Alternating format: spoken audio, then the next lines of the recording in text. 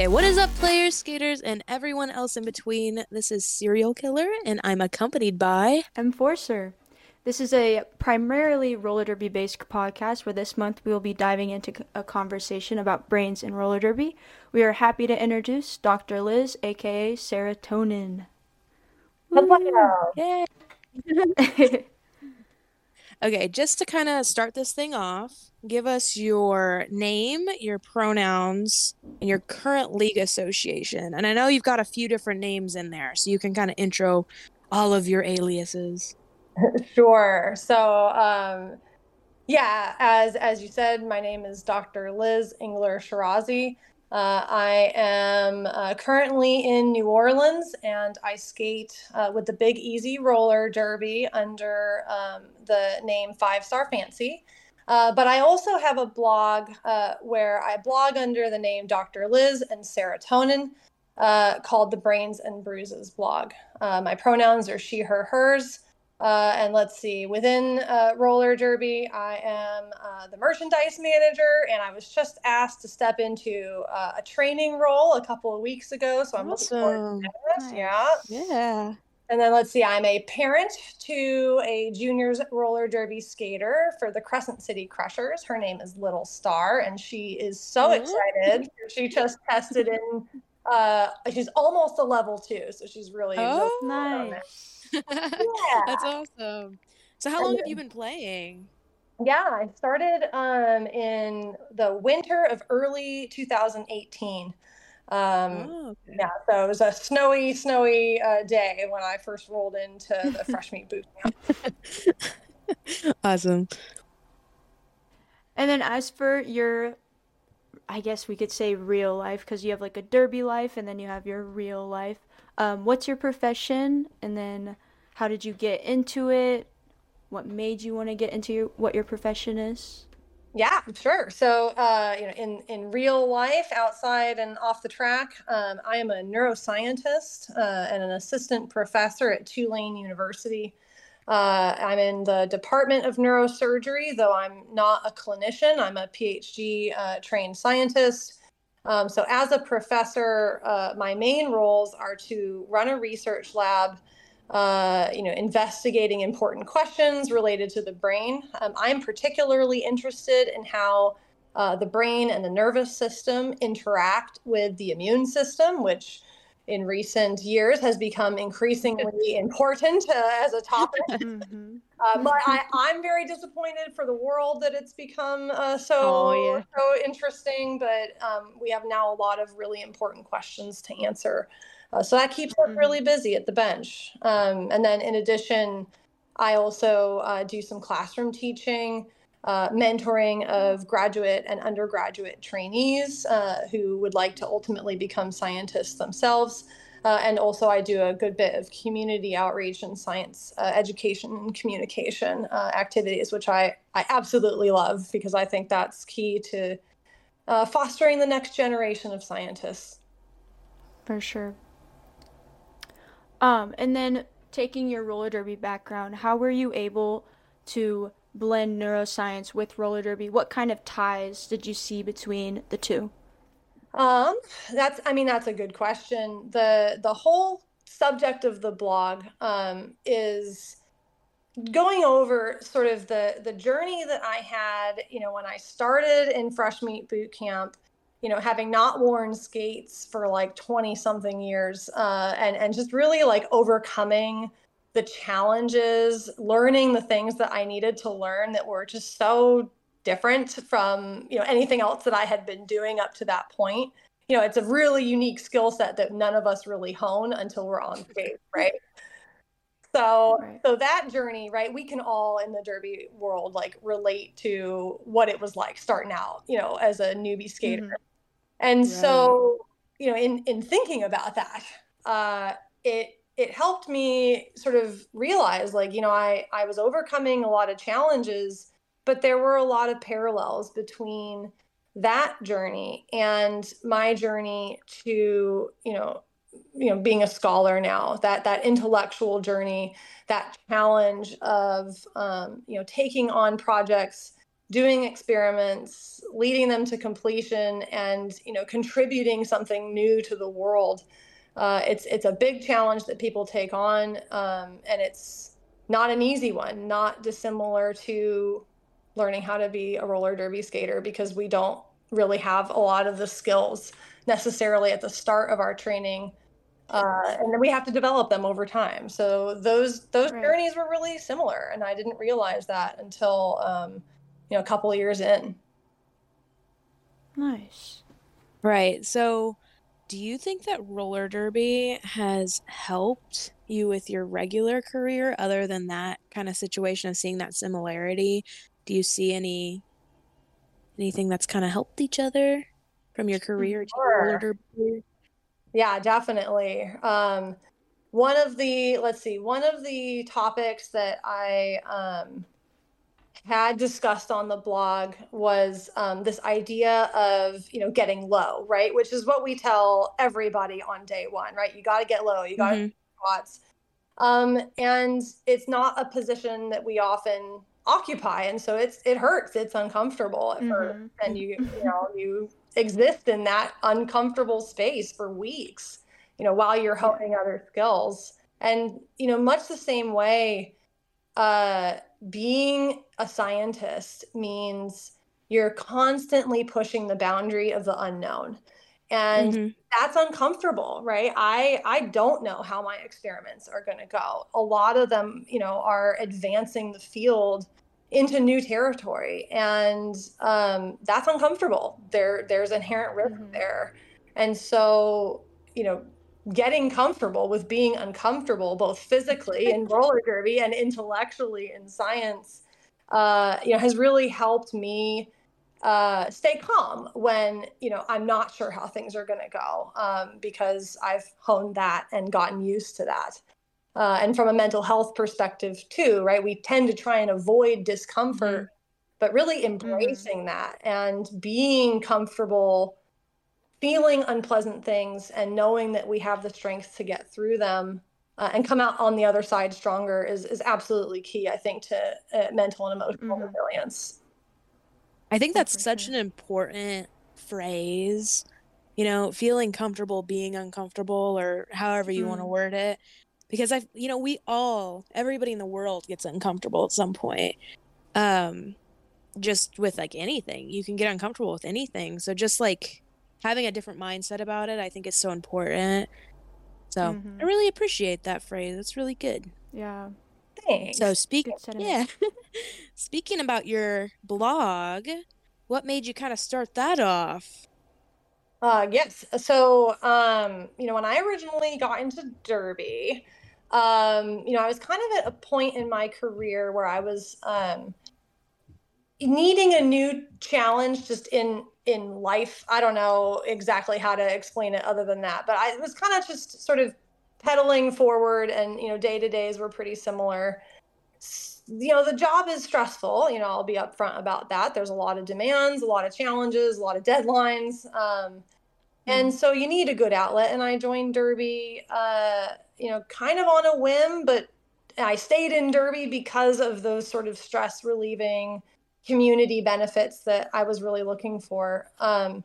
So really at the outset, I kind of kept Derby separate from my professional life. Mm-hmm.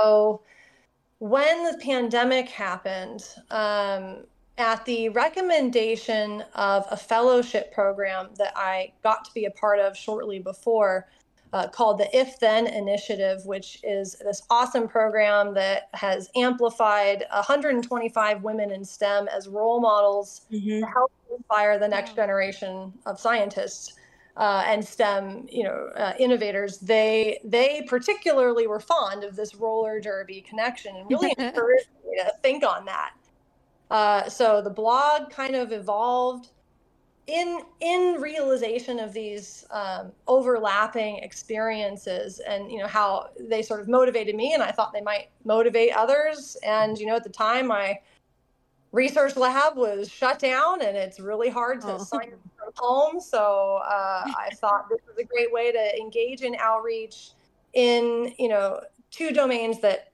I really love. I think it's Nice. so funny the misconception that people have about roller derby players. Like Mm-hmm. they everyone just assumes that they're gonna be like really punk rock, hardcore, you know, being crazy like that all the time. But really there's so much diversity. Mm-hmm. They all come from different walks of life. Like, Yeah. as aged out juniors, I've realized how many um, adult skaters have all sorts of different backgrounds, and they're all not just like this one Hmm. stereotype that they're made out to be. And so it's really cool. Yeah, I Yeah, I think think it's awesome seeing that. Sorry. no worries. You're so right. And I'll say too, one of the things that I love most about Derby is just the breadth and depth of the human experience that it's exposed for me. Hmm. I was Mm-hmm. surrounded by academics, for most of my adult life, right? Because that's where I spent most of my Hmm. time in the lab. And there are some different people who come to this career in different ways, but for the most part, we all kind of think the same way, and we all have the same demands on our time.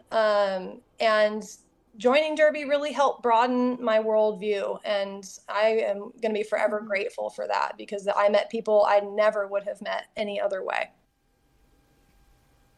No, yeah, I totally That's agree with sweet. that. I think it's kind Mm-hmm. of weird being a junior because before, when you're under the age of 18, you can't customize yourself that much. That sounds weird, but we weren't surrounded by, tattoos and piercings really. There were skaters that did do that and they were a little older, but you kind of grew up just seeing people as a clean blank slate, no career, just kind of going to high school and middle school. So then, Mm-hmm. kind of going up into the adult league, it's kind of a little bit of a shell shock thing. You're like, oh my gosh, there's so much going on. Everybody's got a different job. It's crazy. Okay. Let's see here. So I know you kind of you said that you don't specifically study the athletic side of of being like a doctor and stuff, but how can we kind of have a better conversation about athletes and their brains? Because I feel like some people think that they're a little bit invincible in a way. And it's just kind of an Or they just don't. overlooked Yeah, they just subject. don't look at it. They don't look at it in the way that it's probably supposed to be looked at. Sure, sure. And I mean, it's I'm probably guilty of this too, right? I don't think it can happen to me, and like, so Mm-hmm. I say knowing that there are risks involved, and risks that could really, I mean, if I got hurt, or hurt my brain, like that would really affect my day-to-day life in a pretty profound way. So we have to take these risks and consider them with sort of the relative risk that they present, but also being Mm-hmm. real that like this is a risky thing that we are doing, and we should be really thinking about ways that we can mitigate that risk. And yeah, I mean, all that being said, as you said, I definitely disclaim here that I am not a medical doctor. I am a researcher. I don't have a lot of experience with emergency or trauma medicine. But I can talk a little bit about what we know, what the state of the literature is, and how that's evolving as we learn more. Um, yeah, that'll be my disclaimer. Yeah, I feel like you don't expect it to happen to anybody that you're around. I've now been around, and I guess Emma has too. We had a previous skater we skated with that she had to quit skating because she had so many head trauma injuries. And they just kind of disclaimed that, if you get hit in the head a few more times, it might not result in totally good things. Mm-hmm. And then literally yesterday, this is insane because I knew I was going to have this conversation. I heard a skater that I'm really familiar with. I'm not going to say their name, but that she now can't play roller derby at all, and they claimed that she can't ride horses. She's a big horseback rider, just because that could agitate things more. And you just never think that it's going to happen, with people that you've been skating with for years and stuff. So it's just like I don't know, it's just like kind of spooky.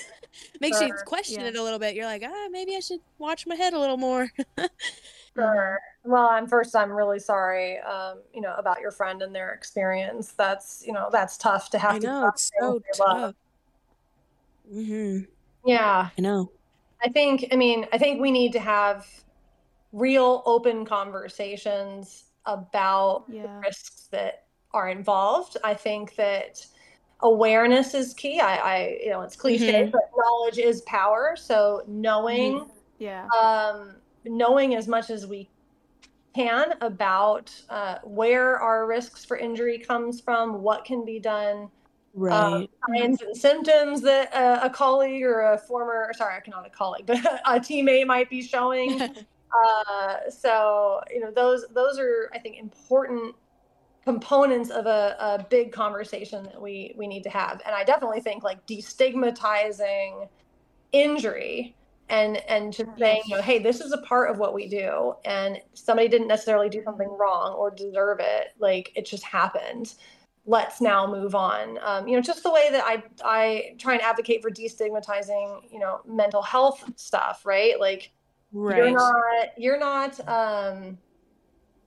you know perseverating on a particular negative experience and rehashing it over and over again because you have a lack of will.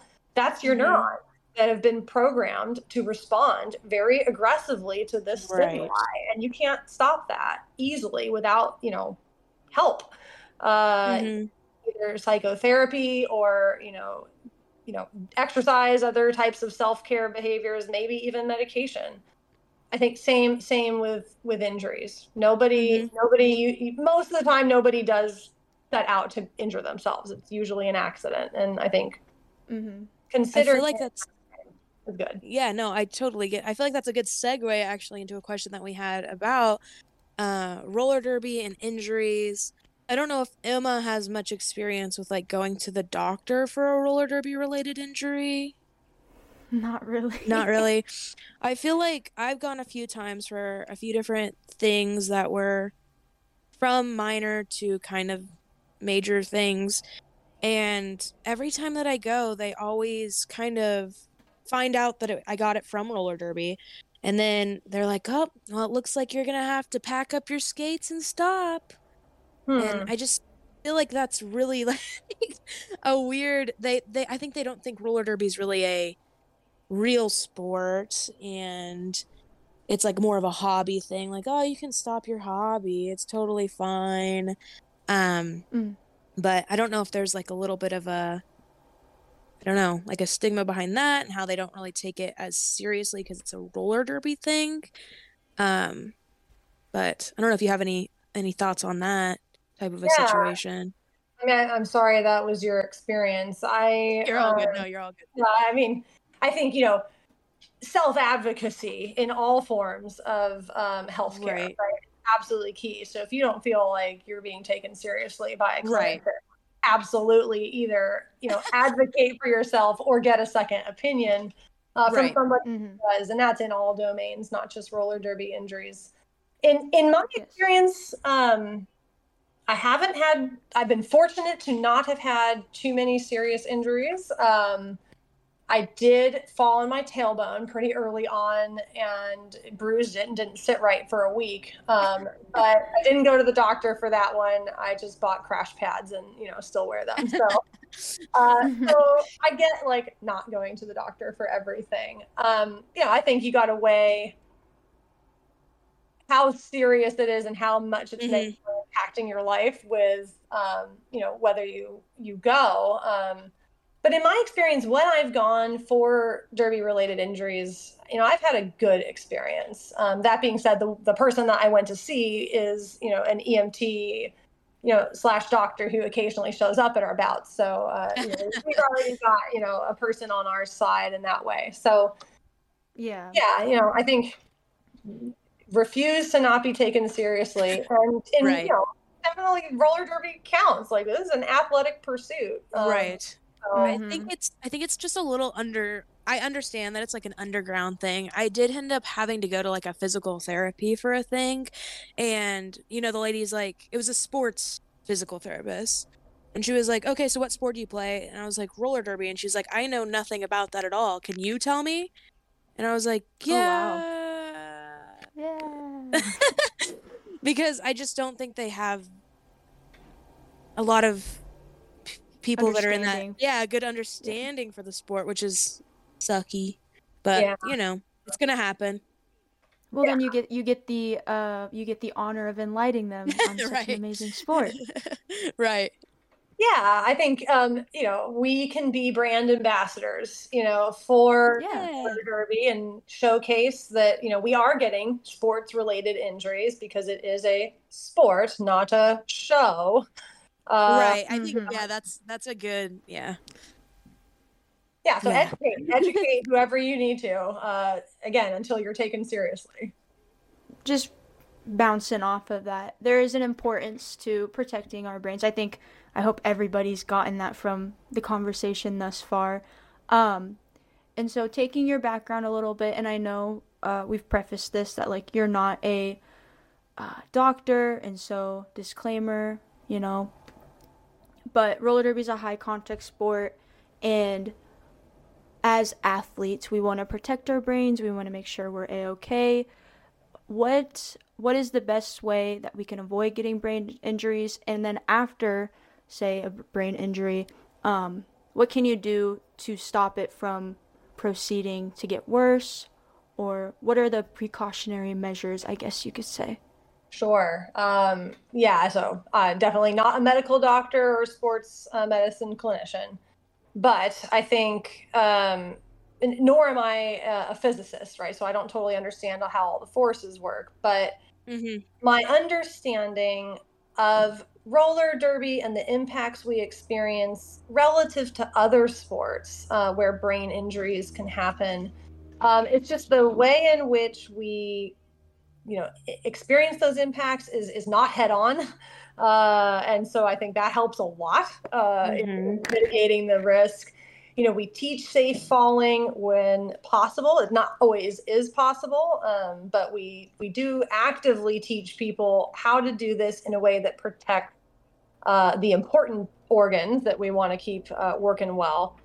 And Mm-hmm. contact in brain risky areas is very prohibited and very much punished by refereeing officials if it happens. And so I think from all levels in that way, taking it seriously is really key. Um, and I'm not actually super aware of any research that's been done comparing roller derby and the forces we experience to other types of sport concussive, impacts.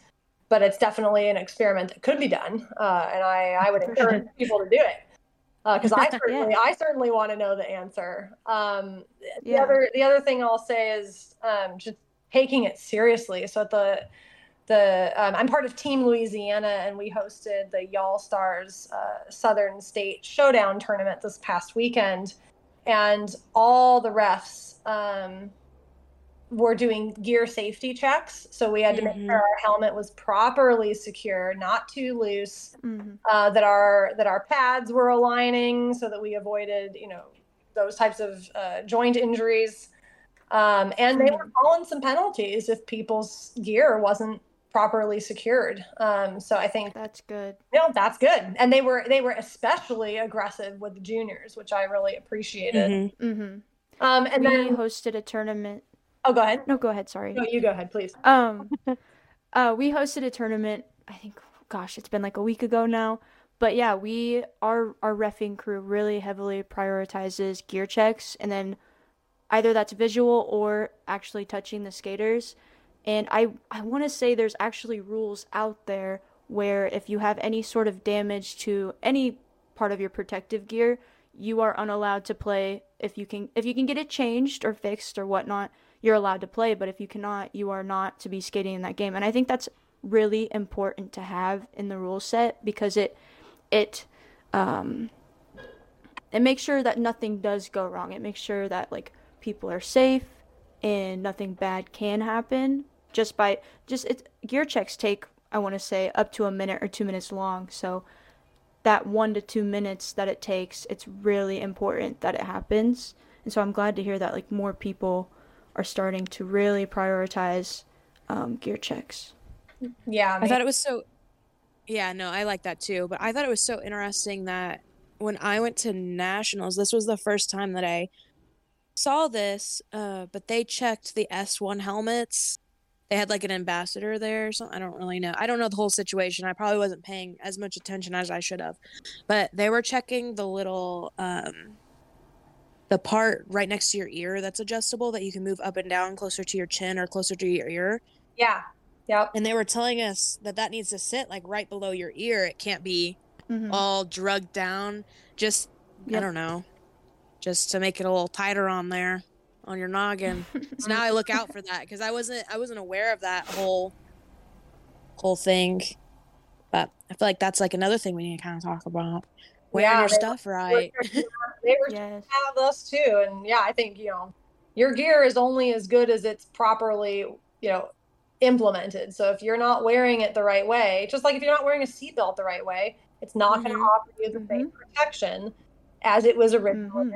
intended. And so, yeah, I think, and it's easy, right? It's not, again, we're not intentionally, most of us, like not Mm-hmm. wearing our gear right. It's just, it happens over time and you don't notice it. And so having Mm-hmm. somebody's And job yeah. be to check it, I think is great.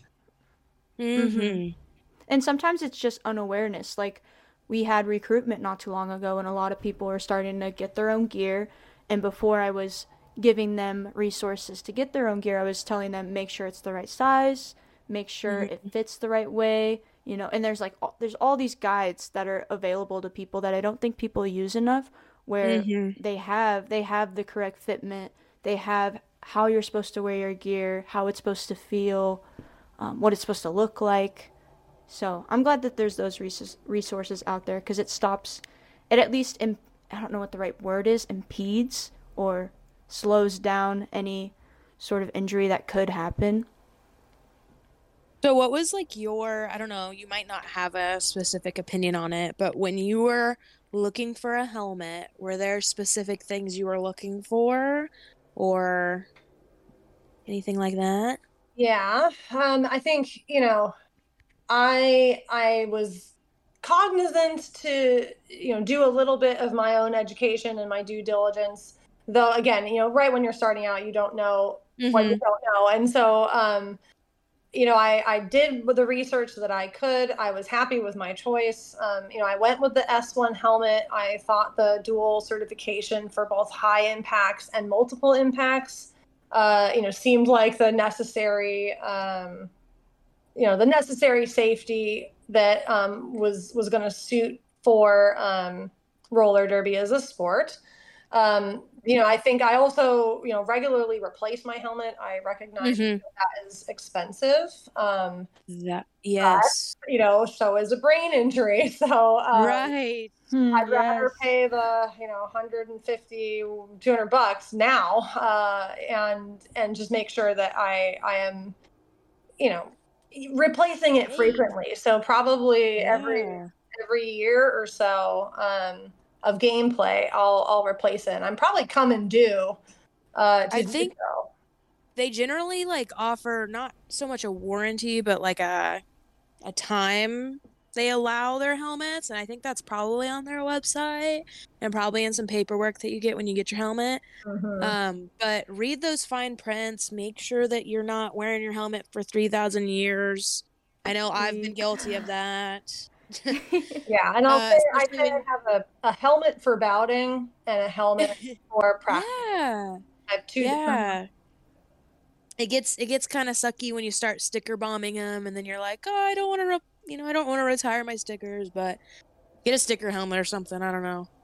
Yeah, I like Replace that. replace your helmets and read your fine Yes. print. I think last podcast talked about how I had a friend that I accidentally curb stomped her head into the floor Oh God. and she lost a tooth and Oh it was a yeah. new mouth guard, so they ended up looking into that because it came with a warranty or something, or like some sort of, I don't know, like they would be liable if something, something, something.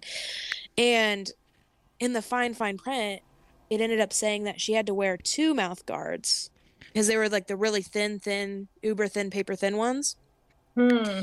And so they Oh, didn't end up getting any, help from that. But yeah, so read your fine print, replace your helmets, make sure your gear's reliable, all that good yes. stuff. So, from your professional advice or what you think, what is necessary to prevent brain injuries from getting worse? Sure. So, I would say, obviously the first and best thing that can be done to prevent a TBI from getting worse is to make sure that you only have one TBI. So if you take a hit that kind of rattles your brain a little, you see stars, or you fall and you hit your head. I mean, we have rules, right? You have to get off the track for at least 3 jams, right? So, Mm-hmm. we need to implement that and enforce that, and it's really important that while your brain, is potentially injured, that you don't injure it again. A Mm-hmm. lot of my training is in stroke, and so one of the things that we see in stroke, which is a very similar brain injury to a traumatic brain injury or a concussion, is that if there is a stroke induced, the body can respond and handle it. But if some other perturbation, like being infected with an infection that's affecting the brain, if that's already going on, then the stroke injury is much worse because the body's response systems are tied up dealing with that Okay. first hit, and they can't really effectively deal with the second one. And we see Right. this in lots of different applications. So make sure, if you think you hit your head, it is not worth continuing in that moment. Like, maybe take the Mm-hmm. rest of practice off, just watch, Mm-hmm. monitor yourself. And you know, if we can all educate ourselves too on the signs and symptoms of even a mild traumatic brain injury, which can be as minute as sort of dazed state the person might be in, or feeling a little nauseous, or ear Mm-hmm. ringing, right? These are all little things that, if ignored, could lead to a bigger problem later on. So if we all sort of make ourselves aware of what those are and watch for them in ourselves and others, I think that helps early identify Mm-hmm. potential TBI. Mm-hmm. And then once we figure that out, getting evaluated by a trained professional Mm-hmm. really key.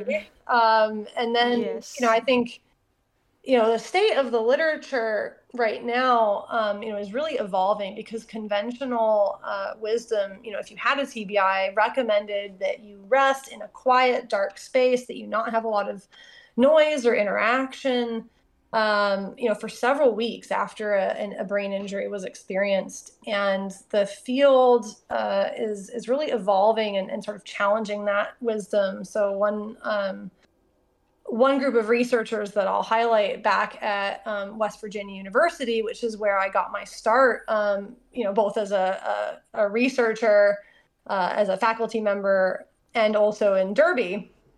My colleagues, Dr. Kate and Zach Weil, have done some work to suggest that mild to moderate exercise in the form of treadmill in Mm. a preclinical animal model of traumatic brain injury showed that there may be actually some brain protective and brain restorative effects. So specifically, we know new neurons are born and mature after an injury is experienced. And what they found is that this mild to moderate exercise could increase the ability of these new neurons to be born and survive. And this was associated with improvements in learning and memory, which are some of the things long term that can be negatively impacted by experiencing a brain injury. So Wow. Get your exercise. Well, following your doctor's guidance, of course, but yes. Yeah, yeah, yeah. So, this might be out of your, I don't know, you don't have to answer this. We can take this out. But I just wanted to ask, do you have any, um, let me start over. Let me rephrase this in my head. Okay. Is there any way, well, I don't know how I want to say it, really. Do you know the effects of what a brain injury, from trauma or whatever, can do long term if untreated? Is there anything that can kind of happen from that you know of? Yeah, definitely. So, historically, the field of brain injury, whether that be in stroke or traumatic brain injury, I would say until the last couple decades, really focused on the movement deficits that come with injury. So people not being able to walk or speak or move their hands, Hmm. that was really the focus of research and understanding how people would be impaired movement wise. And these are, of course, very important, things that we need to function normally in our day-to-day lives. And when they're disrupted, it's a Mhm. big negative impact. But especially in younger patients, which is typically what we see in the context of sports-related traumatic brain injury, movement deficits generally heal with time. However, we're really starting to appreciate the full spectrum that long-term consequences of brain injuries can, manifest in. And, a colleague of mine, as an example, Dr. Cole Vonderhaar, who was at West Virginia University with me and is now at Ohio State. We both wrote a couple of papers discussing after stroke or after traumatic brain injury how executive function, which generally pertains to brain processes like decision making or impulsivity or emotional Hmm. regulation, inhibiting behaviors, how those domains of function, which are pretty important and we use them every day, all day, Right. uh, Yeah. can Yeah. tend to be disrupted, but those deficits do not generally appear for many weeks to even months following an injury.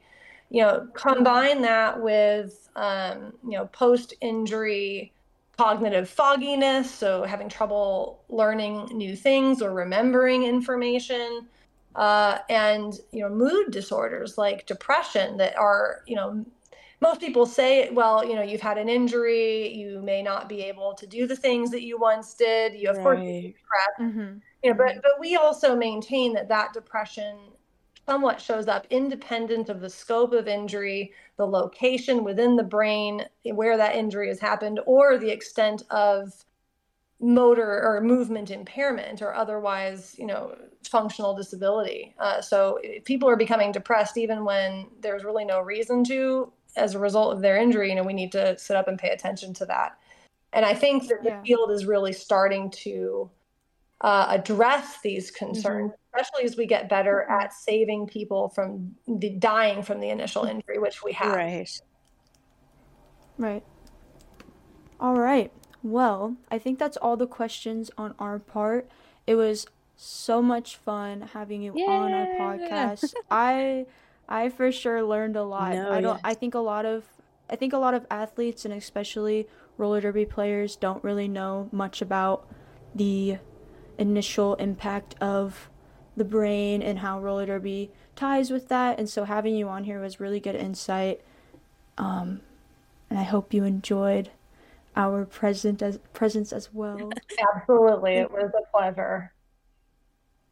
And everybody else that's listening, please go check out Liz's blog, Brains and Bruises. Um, we will link it in the podcast description as well as on social media.